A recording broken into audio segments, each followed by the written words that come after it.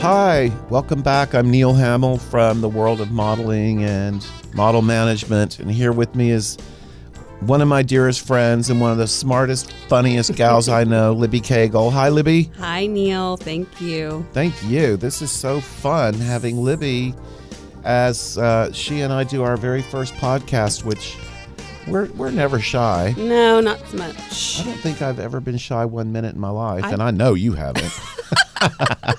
I believe that for sure. Well, we have the Scorpio thing going. It's not really. Yes, we do. Okay. Your stinger's a little more seasoned than mine, but I'm working on it. Because I'm a lot older. No, you're not. You're a baby child. No, I'm not, but you are. So, Libby, I want to talk about racism a little bit. Okay. And specifically racism in the world of fashion and modeling. Well, it's a hot topic right now. It is a very hot topic, and it's an important one. And it is important. I mean, we're on this. Let's just, it's been started. Right. Let's stay with it till we get it finished, right. Because this has got to end. It has to end. It's nonsense. It's nonsense. It's hurtful to everybody. You know, I'm uniquely, in my opinion, qualified to talk about it because I represented all of the black supermodels. Count Naomi Campbell, all. Kiara Kabakoru, Beverly Peel, Veronica Webb, who is brilliant. Brilliant. All of them. Noemi Lenoir. I'll never even be able to, on the spot, remember them all, but I had them all. When was the first black model signed, technically? I mean, what era are we talking Eileen about? Ford signed a woman named Naomi Sims, who was kind of the first really mainstream. Okay. And, you know, Beverly Johnson. Oh, Beverly who was Johnson was also a Ford gorgeous. model, who was the first black model on the cover of American Vogue. That's huge. That's pretty major. Everyone I ever represented had a huge career. And I will really tell you that I never looked at them or their career that way, but I knew I had challenges and I had to fight. Because you were their voice. I was their voice. You were their... You know, there were a lot of other people. It wasn't just me by myself. I mean, John von Furstenberg, Andre Leon Talley, another model agent named Beth Ann Hardison. There were a small group of people that were very, very intently focused on this issue. I even was on the Today Show with Veronica Webb talking about it, and this was some years ago. And we used to get castings at Ford. And what is a casting? A casting is some agent would get a call from someone, a casting director, who was casting a fashion show or ad campaign or an editorial for a magazine. And you would write down this, you'd fill out this very short form that was very specific information, the who, what, when, where, why. And it would go around to every agent on the booking table. Okay. And it was very common to see no blacks. Oh, like written out? Oh, written out. Because you're writing what they're telling you, right? Oh, dear. White girls only, no ethnics, no. And it stunned. This is in the 90s? Yeah. And 2000s. It was so shocking in a way, and particularly for fashion shows, you know, you'd send up the models up for the casting with either the designer and his team or her team and the casting people. And some would simply say, we're not casting any ethnic girls or black girls this season. And I'd be like, well, you're going to see some anyway. So just and I'm sending X, Y, and Z. And I'd prepare my clients and I'd say, you know, this might be, they might not be super warm and friendly, but you go and you shine. Yeah.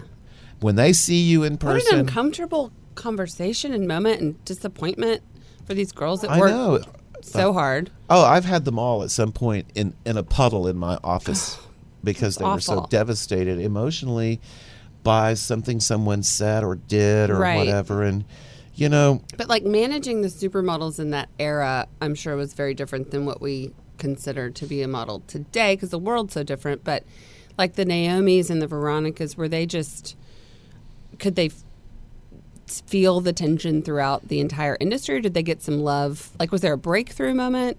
They felt it, but they rose above it. So that's why they kind of... I never saw any of them participate and get confrontational and say, you're not casting me because of the color of my skin, you know? Yeah. But there was a girl that I've signed who was from Sudan, and she came to New York, and I knew that this was going to be challenging, but this is when the things were starting to finally shift a little bit. It wasn't yet the big breakthrough moment, I guess, but it was coming. And she was very, very, very dark-skinned. Beautiful features, beautiful girl, great body, everything. So it was all there. And I said to her, when she first arrived, I said, I want to have a really honest conversation with you. You've never been to America before. You've never been to New York before. You've never done this before. You've never interacted with people like you're about to interact with. And I want you to be fully prepared, but I want to manage your expectations, because if I don't, you are going to experience perhaps a greater level of unhappiness and disappointment than you might otherwise. So here's what I want to tell you. I don't know that you'll ever have a major cosmetics contract. Mm-hmm. I've signed everyone of Jessica White and everybody else that I'm representing to them. They all have them. I'm not sure that that's going to be something that will happen for you. Right. And I think that you're going to experience some disappointments. Yeah. I don't know that you're ever going to be the biggest money maker. I doubt you're ever going to make Naomi Campbell money, Veronica Webb money, Jessica White money. Right. Noemi Lenoir money. I don't think so, because what they are able to step into is the world of everyday modeling, which is doing catalogs and stuff, for tremendous day rates. I'm not sure that's going to happen, and I know it's not going to happen right away if it does happen. Yeah. And I was being very, very honest and sharing, my feelings about it. Nothing negative I'm like, I brought you here. Obviously, I believe in you. Right. I am on your side. And she, many years later, said in an interview that I was the most negative person, that I tried to discourage her in her career, and that she felt like she got off to a really rough start. All right. That pissed me off. Yeah. Young girls sometimes don't understand what a business is, and how they fit into a business that is as subjective as fashion and modeling. Nothing's more subjective. But also they probably have a little bit of an ego, considering they're one of the top 1% most beautiful people on the planet Earth, and they're coming in thinking the world's about them, and this is... So I think any criticism is probably not very well received. Ugh. Then don't be a model. Right. Because it's all it is how you look. Right. And whether you fit the clothes or not. I say this every day. Someone asks me about modeling, and I say, if you cannot fit the clothes it doesn't matter how beautiful you are. You will never work. You will never work. Wait, what did you say about Kate Moss? You're like, if one more girl comes up to me and says, well, Kate Moss is 5'5", I can model. They're like, child, move on. You are not Kate Moss. No. You are not Kate Moss. Kate Moss has a face that photographers love, and that's what got her off the ground. And then she became a thing. But the day that I was on the Today Show talking about racism in the modeling business. With Hoda Kotb. Right.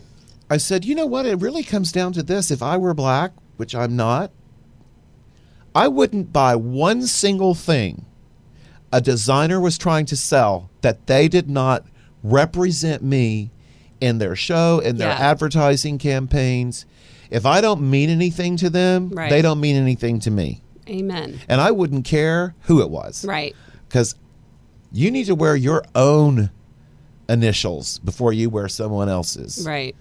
All that whole concept of luxury branding, and I have to have an LV bag, and I just think it's crazy. No, it's kind of crazy. And I said, vote with your dollars. Right. You hold the power. Right. Not me. Not Eileen not anybody. It starts from the ground up. You hold the power. Get the message out there, to pay attention and to keep score. Right. Because it is really about that. Nothing's going to change until you do. Right. And stop pretending like it doesn't bother you. And you need to speak to people. You are the best person, far better than me, right, to get this in people's faces. You're talking about the consumer. Right, and I'm talking about the industry. Right, and the industry as a whole. You can't go to a fitting and be made to be like, okay, well, out of the lineup of 30, you're going to be like 15 in the lineup. Mm-hmm. No, you should. If you're not opening the show because of the color of your skin, we have a problem. Right.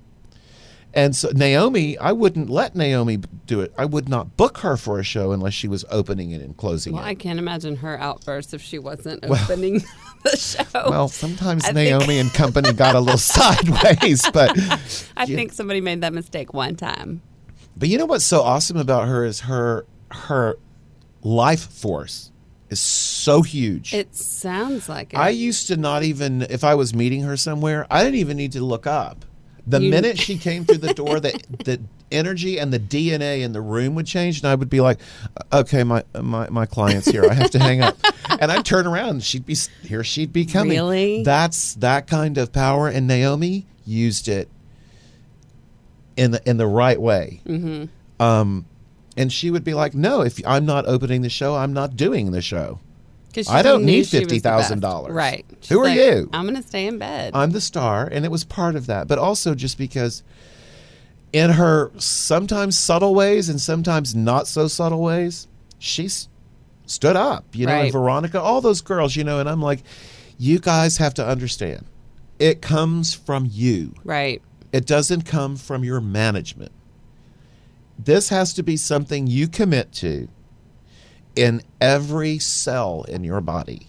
I'm committed, but you have to follow through. Right. If I shove you through the door, you better come through owning Sparkling it and ready to make it happen. Yeah. Yes, you have to work harder, be better, because you're in front of this whole thing. You girls are the ones that are pushing the walls down, knocking the doors down, and you're going to be held to a higher standard. Right. And that's harder than just showing up. That's for you to do. I'm going to get you in the door, and I'm going to send you where you're not wanted. Right. But once you're there, own it and come back and just be so awesome that the people in that room cannot deny you. Right. And you had some great tactics too. You would tack on a model that no one was really interested in to a model that everyone was obsessed with, and say, well, you're seeing them both. Yeah, I played that game. Love it. You have smart. to. Yeah. You have to, because... But it shows your real devotion to these models and your confidence in them, and, kind of changing the industry as a whole. Well, it wasn't me, but it was a group of people, and everybody was as committed. Yeah. Because it's the right thing. It is the right thing. And there's no one that I have ever worked with or represented or worked for me that would tell you that I have one single racist thought. No. Even. Are you kidding? And those girls felt me. We felt each other. Right. They were picking up what I was putting down and vice versa, and we made a great team. Right. And we did push through some barriers and knock some walls down and open some doors and got the dialogue started. That's amazing. And, Vogue magazine interviewed me about it. And, I'm very proud of this. Yeah. Of all the things that I did in my long career. Yeah. At the very tip top of the model management worldwide. This is something I'm proud of. And I would jump back on today. Yeah. The work goes on. It's not over. The struggle is real, and I mean that in a sincere way. Yeah. we made some progress, but we've got to make a lot more. Michelle Obama being the first African-American first lady was huge. Huge. Let's keep everybody moving in the right direction with the right... Together. We're in this together. We are. And like supportive, there are bad apples in every part of the society and culture, but truly, I feel like the most of America wants the same thing, and we want to move forward. And oh God, I sure hope so. I will tell you, it's heavy. I'm most proud of every one of those girls that I represented, because they're all champions. Every single one of them. I'm so proud of them. I love them all. That's so sweet. A lot. So we could talk about this for hours, days, weeks, months, years, and hopefully people will keep talking about it because things change sometimes slowly. Very slowly, yeah. But they've changed a lot, and there's a lot more. There are more miles ahead, and I'm willing to travel them with anybody that's ready to go. Well, nobody better to travel with. Oh, thank you, Libby. I've done some traveling with you. We've done some fun. The most fun trips. Maybe ever. Ever. Yeah. Thank you, Libby. I love sitting talking to you. I do too. I just want to do it for thousands of more hours. We will. Okay, good. Thank you. Thank you. Thanks, guys, for listening to our first podcast. It's been so fun. We've had fun. We hope you have. Thanks again. Thank you.